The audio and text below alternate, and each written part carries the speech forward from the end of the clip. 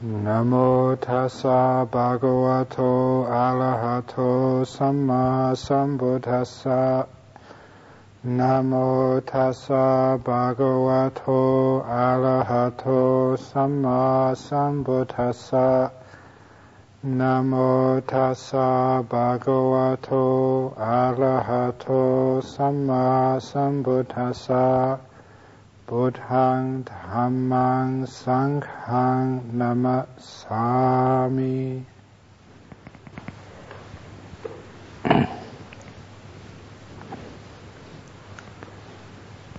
This is the last talk of this year's Rains Retreat.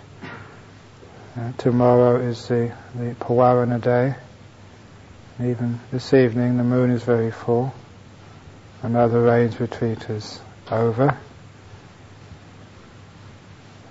and hopefully that some of you can actually look back upon this Rains Retreat and seen some progress in your meditation, some deepening in your wisdom, so that you can see that you have been practicing in the way of the Lord Buddha.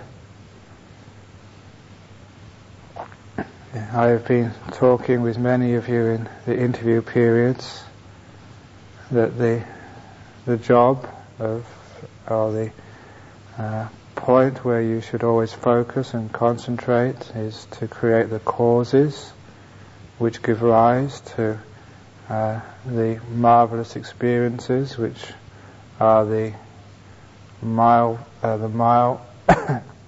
milestones along the way.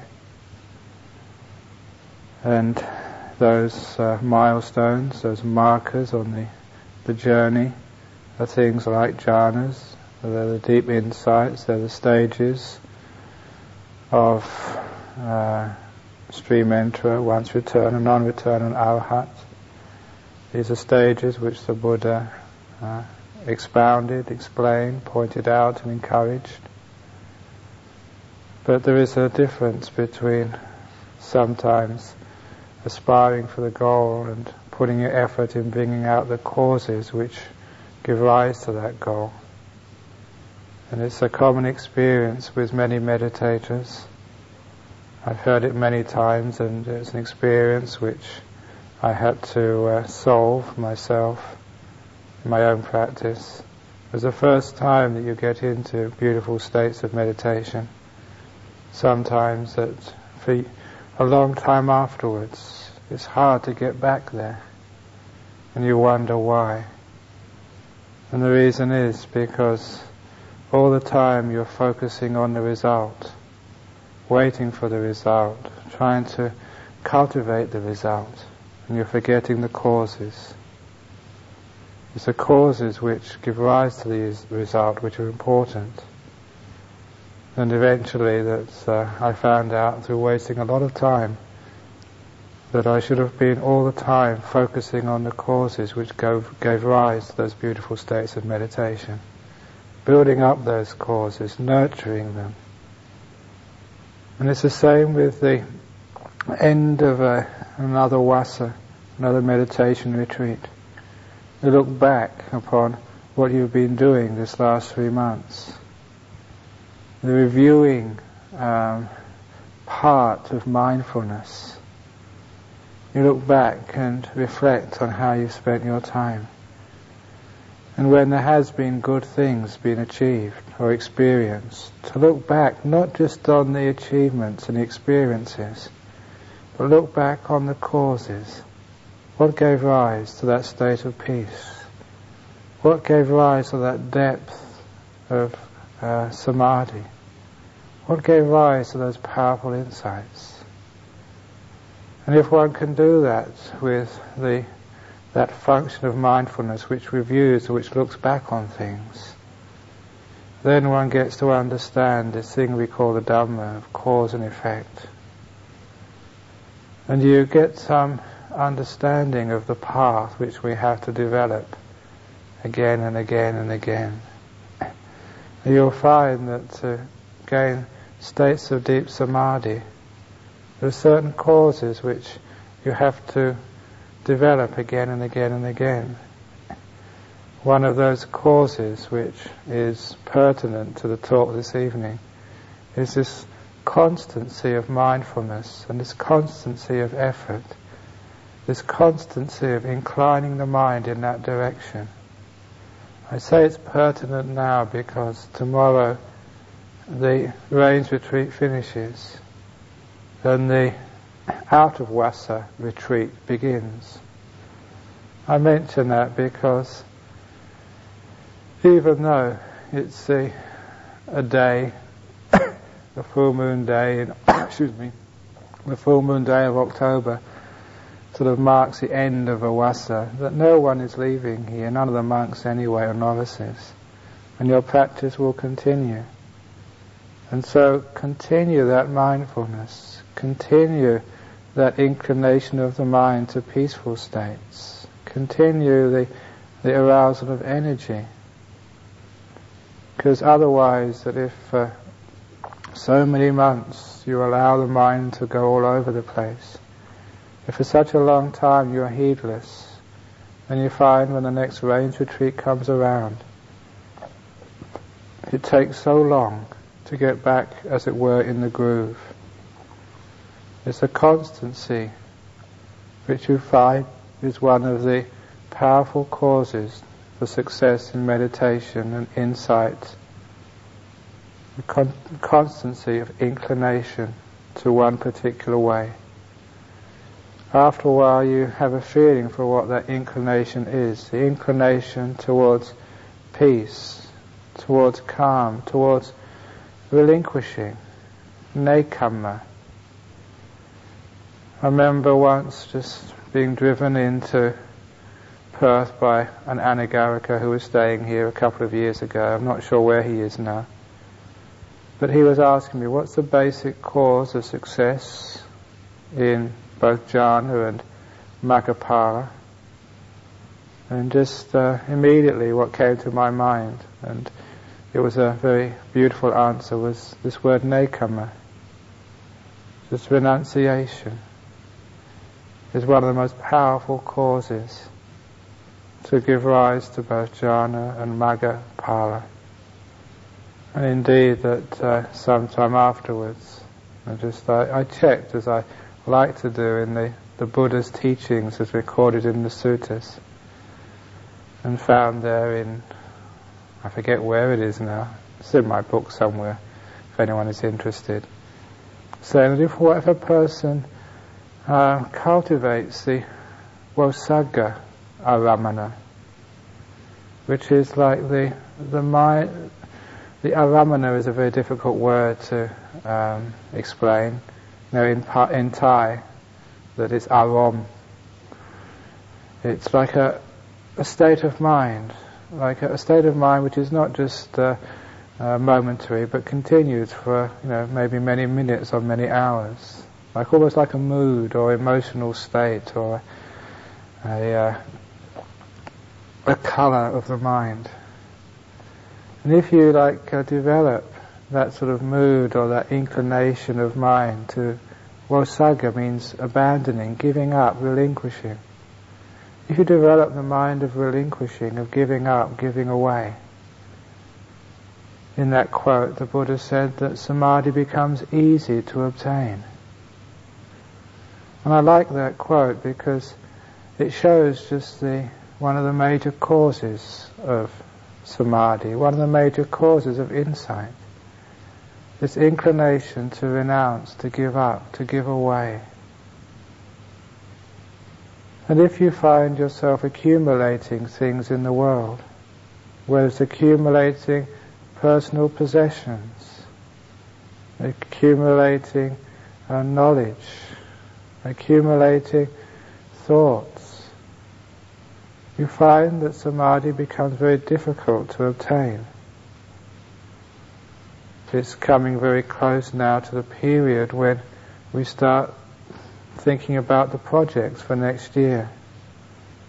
And again, that I was fortunate to have spent enough time in Thailand and spent my 2 long years just visiting some of the other monks who are far more knowledgeable and wise than myself, and learning from them, Actually, I remember asking Ajahn Chah, what is Tudong all about? What are you supposed to do on Tudong, this period of wandering?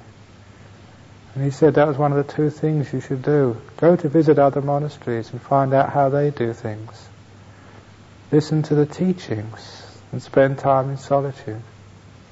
Those three things. And one of the monks I went to see was a monk called Ajahn Chai in just north of Chonburi. He had a monastery called Kauchalag. And as well as that monastery, which when it was first built, he was telling me that there were tigers there. It was quite rough and frugal. But when I went there, it was so developed. It was so comfortable. And I asked to go up to one of his other little branch monasteries, which was a little further in the mountains, in Kaukio, it used to be called. At that time, Ajahn Prabhakara was staying up there. And going as far as the car would go, then you'd walk for about an hour to get up top of the hill. And that was just so frugal. There wasn't even any huts to stay in. Stayed in the mosquito nets, an hour from a very makeshift little sala which was just used for eating in. There was a couple of nuns up there who would make the food. They had to send food up. It was just too far to go on arms round. And even actually from the place where I was actually staying in my mosquito net, only a very little clearing around your mosquito net, maybe only a couple of feet to the jungle. It was thick jungle, the sort of jungle which is hard to find anymore in Thailand. And it was an hour from where I was staying, even to the makeshift hall on the top of the mountain where the food was made. And every evening that I was staying with Ajahn Prabhakara there, we had to, after bathing, just pick off the ticks off each other, because every evening you'd get ticks in the jungle. And if you did not pick them off, if you missed one, you're liable to get fever. It was a pretty rough place, but when I was staying up there, Ajahn Chai came to visit, just seeing how we were. And he told us, and I remember the words because they stuck in my mind all these years. And that was 18 years ago, I think. And he said, the biggest mistake I ever made in my life was building up my monastery, making it too comfortable. He pointed to this little small place up on top of the mountain, completely secluded. Very rarely you saw any lay people. He said, this is a monastery. This is a place to practice. This is where people are liable to gain that which the Buddha pointed out. And I always kept that in mind over these years, to try and keep a lid on the development of, say, this monastery. Because you do find that monks who have too much comfort and convenience, their meditation is not that good. Why? It's because they haven't developed the cause of Nekkamma, of giving up, renunciation. There is the world outside, and there is the world of the mind. And if you live too much in one, you find the other one just disappears.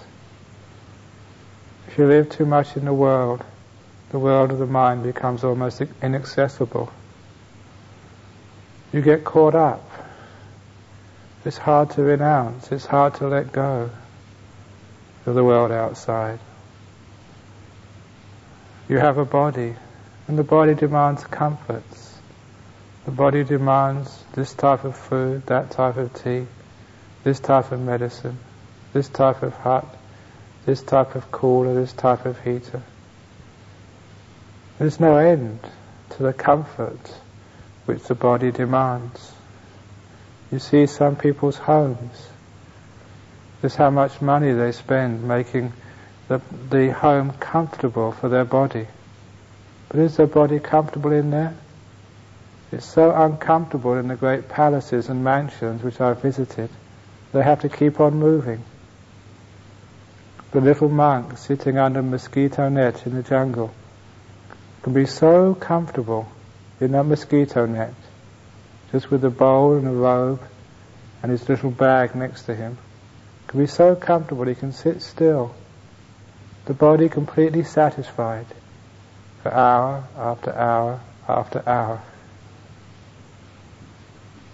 Where will there be comfort of the body? Wherever will there be satisfaction in the world? Wherever will there be an end to the things which you want? There's always something else which you want. If someone ever asks you, a lay person, gives you pawarana, is there anything you need? Isn't it wonderful when you can answer them and say, no thank you? I've got a bowl, I've got a robe, I've got a hut. What else do I need?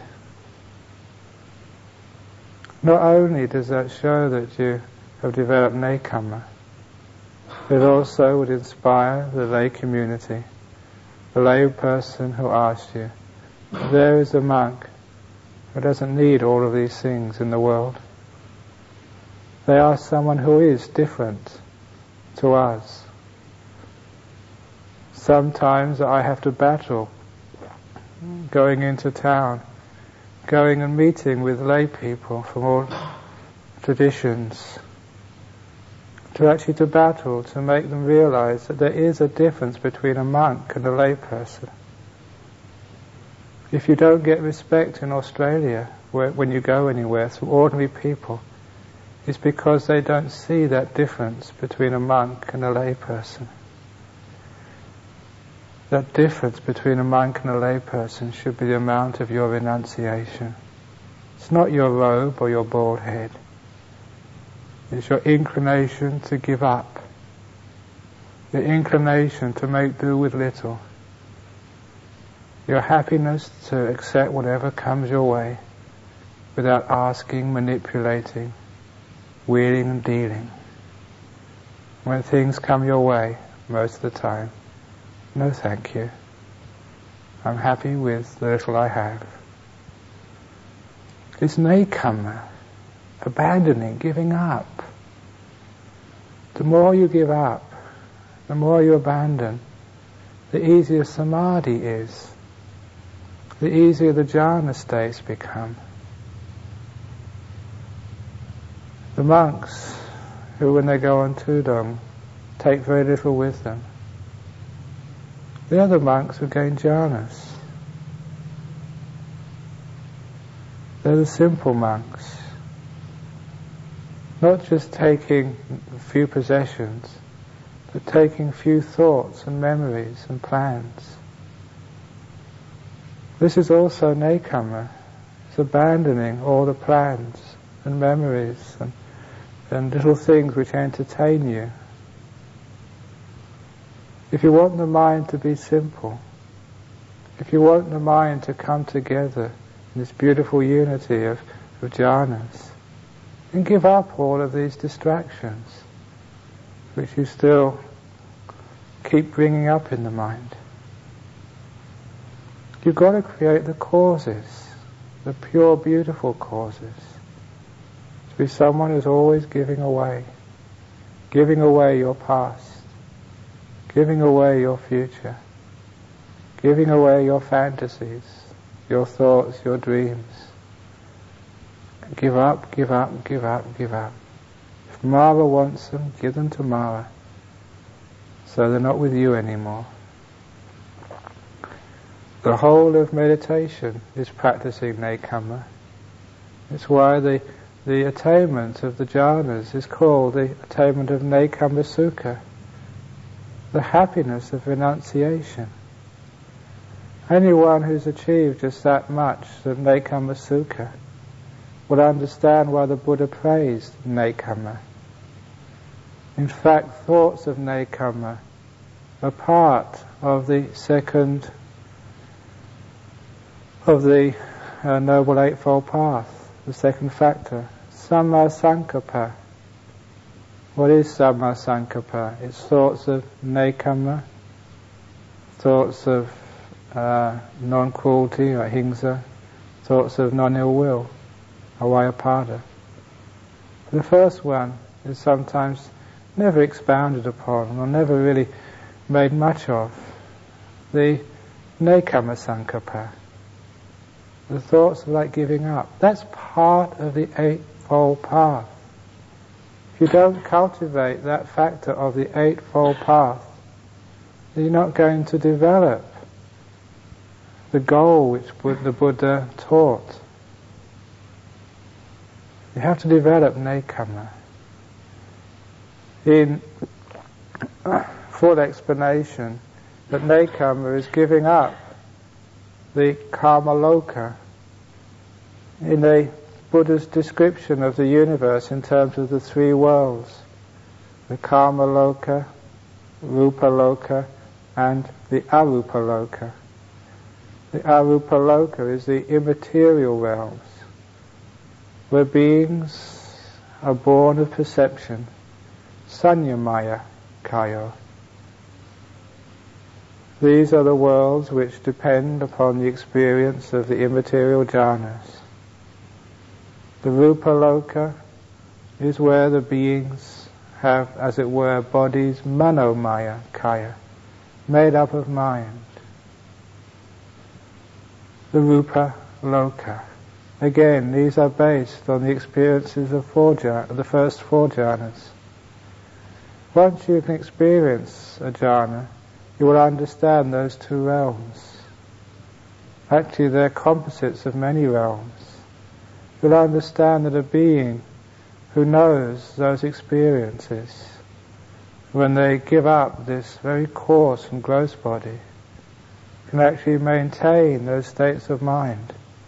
The very same states of mind which you experience in first or second jhana or whatever, you can actually maintain those states of mind for eons, thousands and millions of years.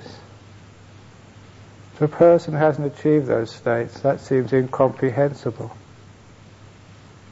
But once you understand what mind is and the primacy of mind, this mind is a fundamental part of this thing we call existence, you can understand why, that once in that state, you can feed off it. Beings who are feeding off joy, supported by the joy, continuing just through bliss, eon after eon. These are 2/3 of the cosmos, which the Buddha pointed out, which can only be gained through Nekkamma, through the renunciation of the lower realm, the karma loka. And actually the karma loka, the world of the five senses, the Buddha actually called the hina dhatu. If you want to talk about hina yana, it's the path which leads to rebirth in the karma loka, in the world of sensuality. And sensuality can be refined, it can be gross. It's this world outside. It's a world of houses and huts. It's a world of wives and family. The world of cups of tea and nice food.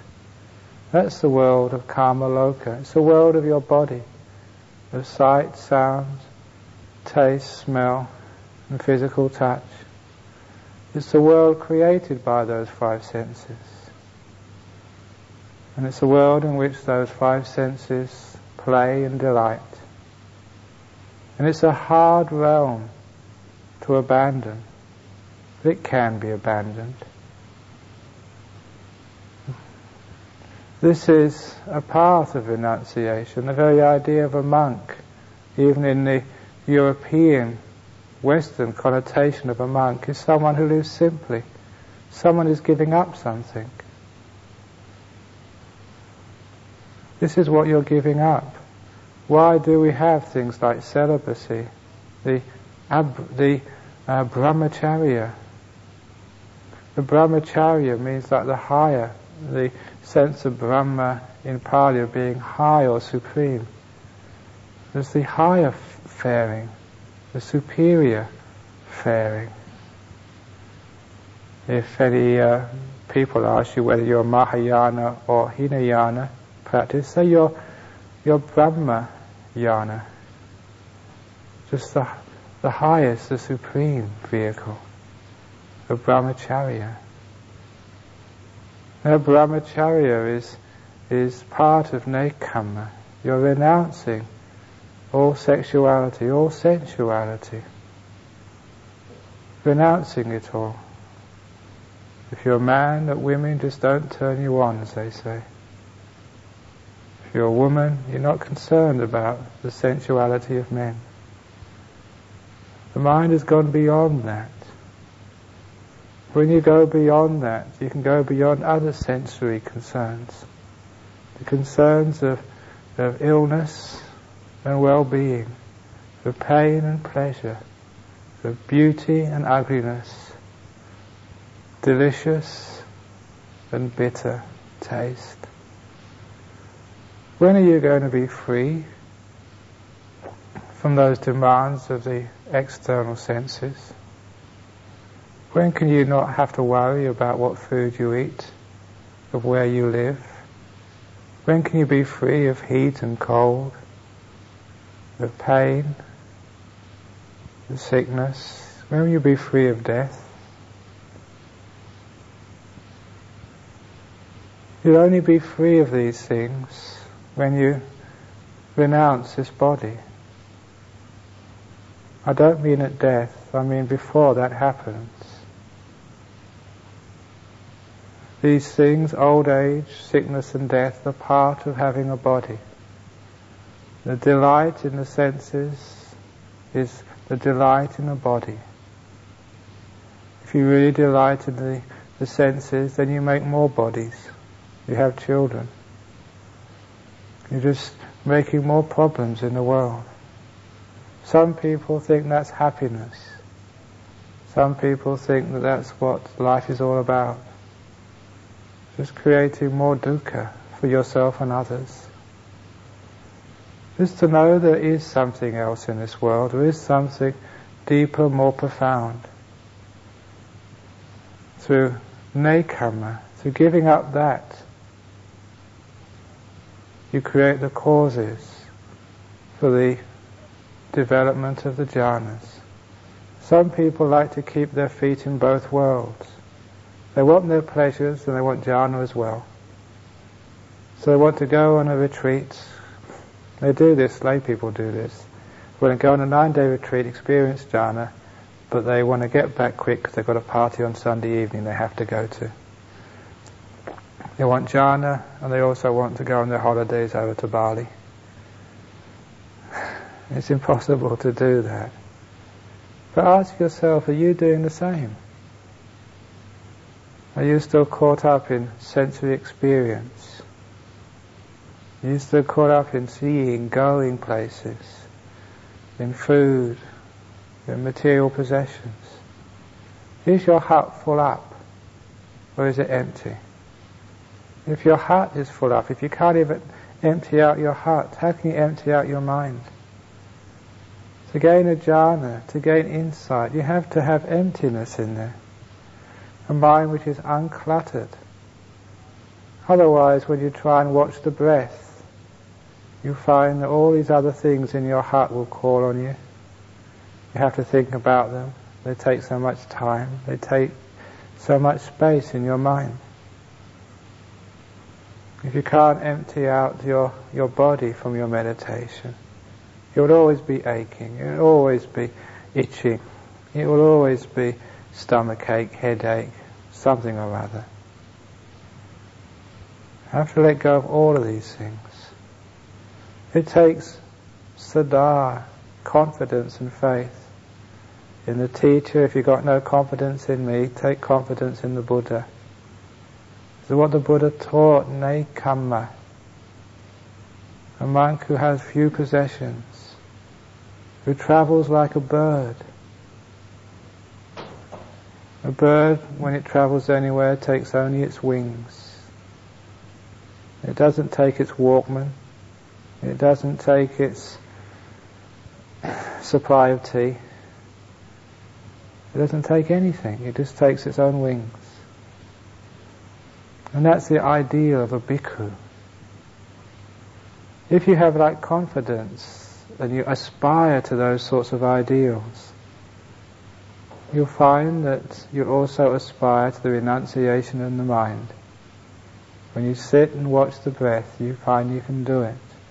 The causes are there. You've developed them. You can let go of the body, even when it aches, even when it's afflicted. Those of you who've heard me talk before know that even the first year in Thailand, in Wat Nana Chat, when Ajahn Chah was there, he made us every evening. I'd only just arrived, not just arrived, 3 or 4 months from England. We had to sit outside about 6 o'clock in the evening with all the lay people. The monastery was just starting. Sit out under the trees, doing evening chanting, and then sit in meditation for about an hour. And the mosquitoes were terrible. With another monk, he used to count them. Venerable Jyotika, he's dead now. We used to count the mosquitoes on our arm, the bare shoulder, bare head. Could only get up to about 40 or 50 on your arm all at one time. And then you couldn't notice them anymore because they were just too close together. You couldn't sort of distinguish them. And you couldn't move, you couldn't run away. There was no repellent. These were the early days. There was no mosquito coils. They came later. You just had to sit there. And even that irritation, actually it was good, that irritation. I thank those mosquitoes because they taught me how to enter samadhi, to let go of the body, just to pay no attention to it whatsoever. That's the only way I survived those early months. Even with being sick, with fever in hospital, even then you can still let go of the body and enter deep samadhi. You can do this if you really want to, if you develop Nekkamma. Otherwise, that when you get fever, when you get irritated, if you don't do this when the body is reasonably healthy, when it's reasonably free from acute suffering, when acute suffering comes to you, which it will eventually to each one of you, when it comes to you, that you will have no refuge, that you will suffer, you're getting sicker, older, you're all 1 year older, this end of the range retreat, the body is closer to the agony of dying. Are you ready for that yet? Learn how to renounce. Renounce the small pains, first of all, and then you can find you can renounce the big pains. Renounce all your concerns, and then you can find you can enter these things called jhana. It's not just for entering jhana and for escapism just for the moment, because through developing Nekkamma and through seeing Nekkamma Sukha, you can see Kama Dukkha. The opposite of Nekkamma Sukha is Kama Dukkha, the suffering of sensuality, the suffering of the world, the suffering of having possessions, the suffering of having things to do in the world, the suffering of having a body to look after, to wash and to scratch and to shave and to feed. If you don't know Nekkamma Sukha, you can never see that as suffering. Intellectually, maybe. Experientially, where it counts, no. You have to be able to see that world outside is dukkha, as the Buddha said, the first noble truth. Why is it that people have yet to become stream enterers? Why is it that the Dhamma has not been seen? Because people have yet to see even the dukkha of the sensory world. Because they haven't seen the dukkha of the sensory world, they still play around in it. still concerned about their body, still concerned about their food, still concerned about going here, going there. There's no place to go except inside. No way you can overcome the heat and the cold, the itches and the aches and the sicknesses, except through Dhamma. No physician will be able to cure you, except the Buddha. The medicine of Dhamma is the only one which really works. All the rest are just temporary stopgaps. You cure one little sickness or you get it under control for a month or two, then it comes back again, or something else comes up. That's just this body. Its nature is to get sick, to get old and weak, and to die. Buddha kept on saying that again and again and again and again. Only when you're sick, when you're aging, when you're actually dying, do you realize this in an experiential way rather than just an intellectual way. It's a problem with even monks. They take these Buddha's teachings, they think about them, and they think that's enough. Just to learn them, just to chant them, just to argue about them. There's much more than just knowing these things. It's pajanati, to deep knowing. Parijanati, just knowing them completely all around. Abhijanati, just a profound, super seeing of the Dhamma.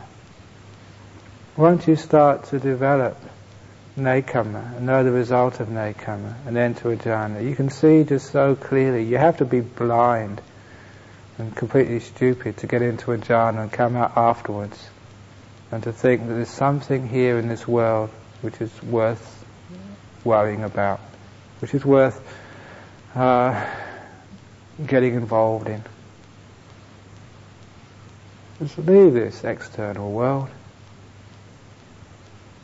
Just develop the internal jhanas. If you can develop the jhanas and know that much, you get heaps and heaps of insights. When I was talking about the causes for jhanas, I also wanted to talk about the causes for insight as well. Why is it again that sometimes that you can read the Four Noble Truths but you're still not a stream enterer? Why is it you know anicca, dukkha, anatta?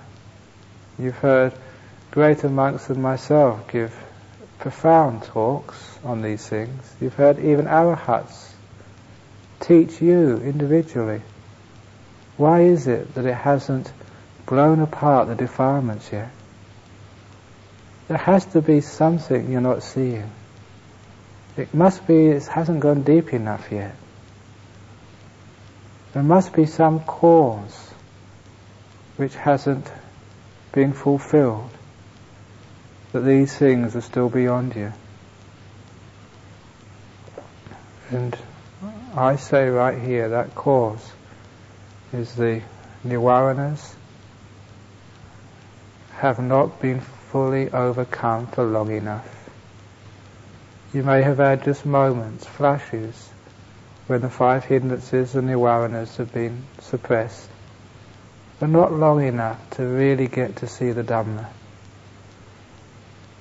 You get into jhanas, you develop those jhanas, and that will be the cause for insight happening. As the Buddha said many occasions in the suttas, from samadhi comes yatha bhuta yana dasana. Samadhi pachaya yatha bhuta yana dasana.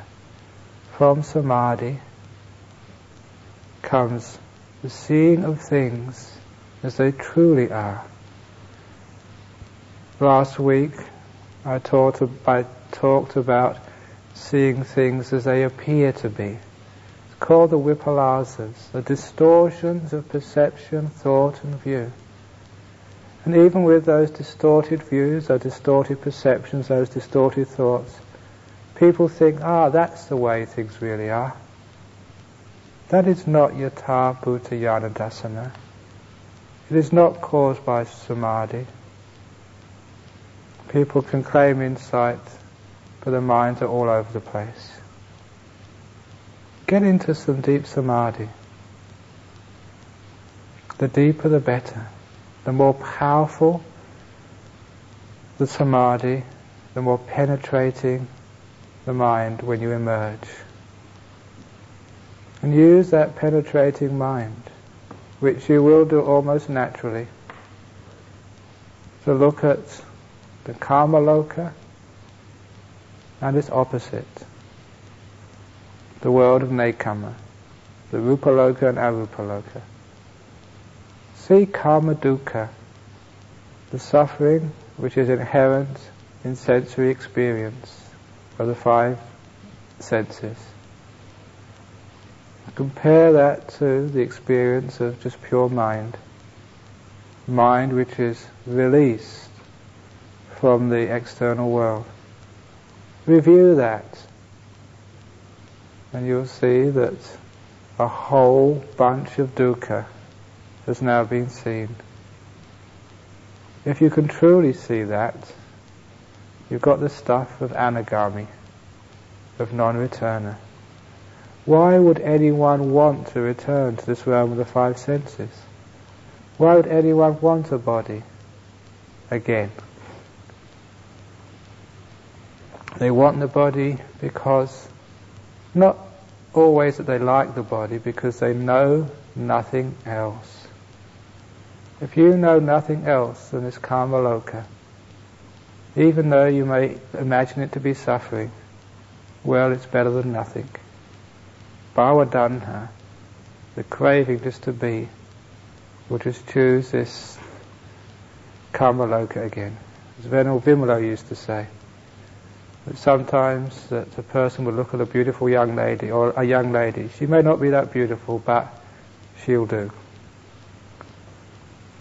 This karma loka, if you don't really know, it's suffering.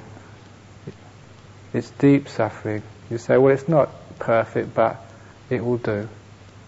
And you get reborn here again and again and again, in all the different levels of karma loka, from the hell realms up to the parinimita vasavati realm where Mara lives, the human realm, animal realm, tusita realm, all those realms. Suffering. Going round and round. Never released from samsara. Once the mind is gained the understanding of Nekkamma with the external sensory world, what obstacles are there for jhanas? You develop the aram, the aramana, the mood of giving up, of Nekkamma, of the world of the five senses. Bodily itch, give it away, don't scratch. The thought about the body, give it away. Even thoughts, they call them kama vitaka in Pali. These are thoughts which are all caught up with the realm of the five senses. Fantasies, plans, dreams. Where am I going to go tomorrow? That's kama vitaka. All of those things, to give them all away. So whenever you see them coming up in your mind, know them for what they are. Know them as an obstacle and a hindrance, and develop that inclination of the mind through practice, through development, the cause which is just abandoning, throwing away, giving away all concern in your meditation with the body and its senses. And incline instead to the peaceful, the blissful mind. It also gives you the insight. If you give up that first, the lowest of the worlds, the hina dhatu, the karma loka, the world of the external senses, and you go to the world of the sixth sense, through giving up you've gained so much bliss, so much release, so much freedom. you'll be inspired to give up just a little bit more, to see if there's more bliss through giving up the last of the worlds, the world of the mind. Once you get into the habit of Nekkamma, you give up more and more and more. You give up a little, you get a little happiness. You give up a lot, you get a lot of happiness. It encourages you to give up everything. Not taking up anything,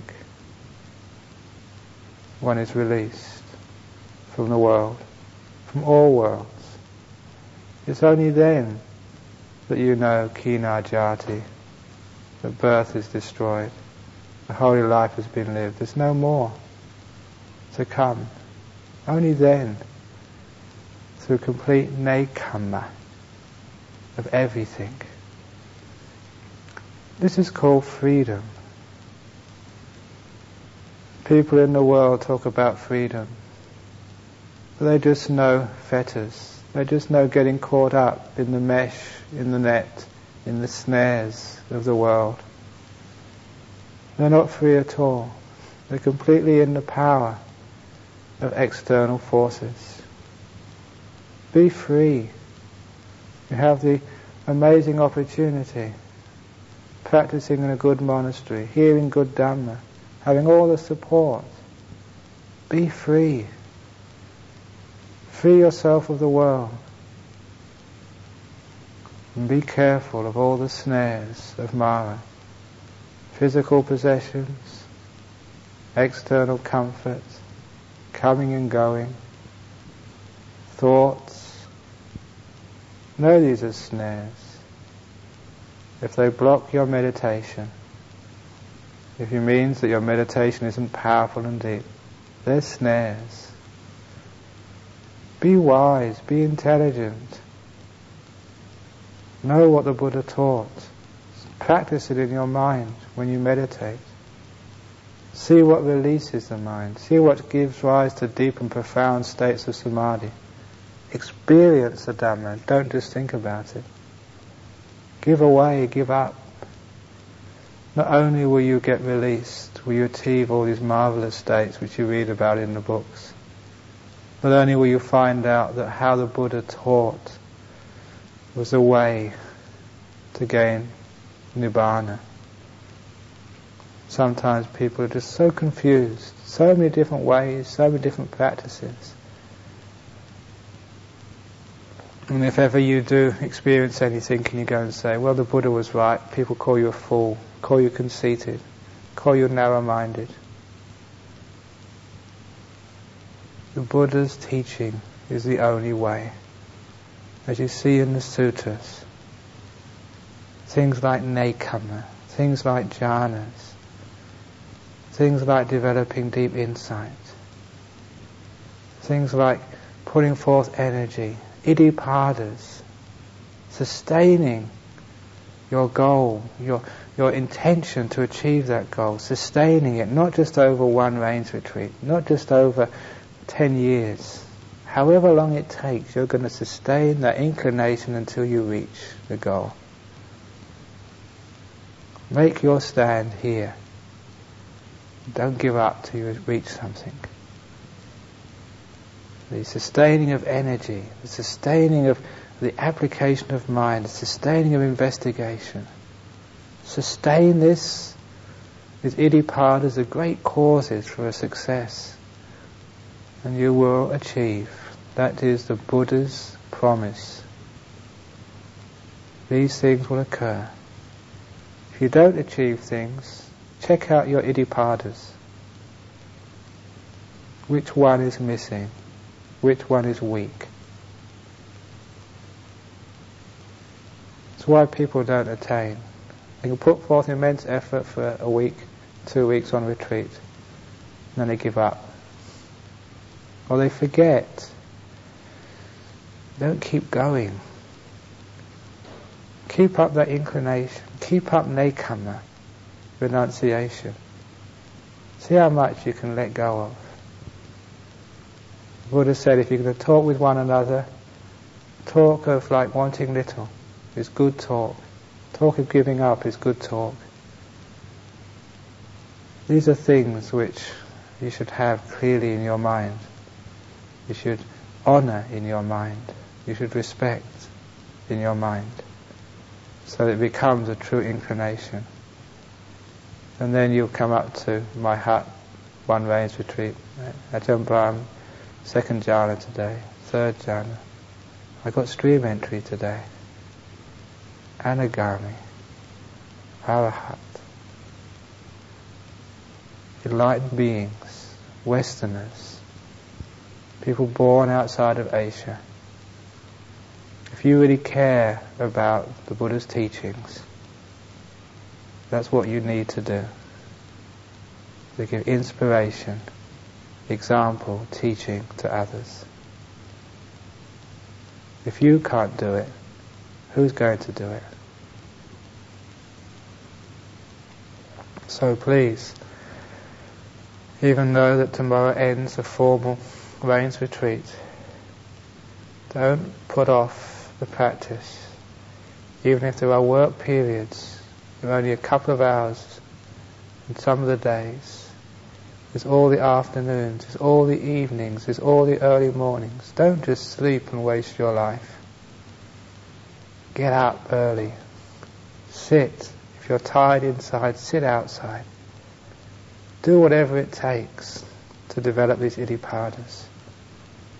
Otherwise, you'll be 10 years, 20 years, 30 years as a monk and haven't achieved anything. You look back, and what a waste of time. Other monks will come up to you and they say, I've got first jhana. Won't you feel embarrassed that they've got this and you haven't? You should actually feel embarrassed. You should feel ashamed. All these lay people feeding you, looking after you. What have you done in return? So get it together. These goals which the Buddha taught, they're delicious, they're wonderful, they're beautiful. They're there for you to get. Ajahn Chah used to say, the orchard is planted, the apples are on the trees. You just need to reach up and pick them off. It takes effort to reach up. Get up there and pick them off. They're all there ready for you, thanks to the Lord Buddha. If you just live in the orchard and never eat an apple, just how stupid you are. You can live 10, 20, 30, 40, 50 years in the orchard, as some monks do, and they never even taste an apple. That's really sad. So, that's my talk for this evening, and hopefully that it will produce some beautiful fruits. Are there any questions or comments about what I just said?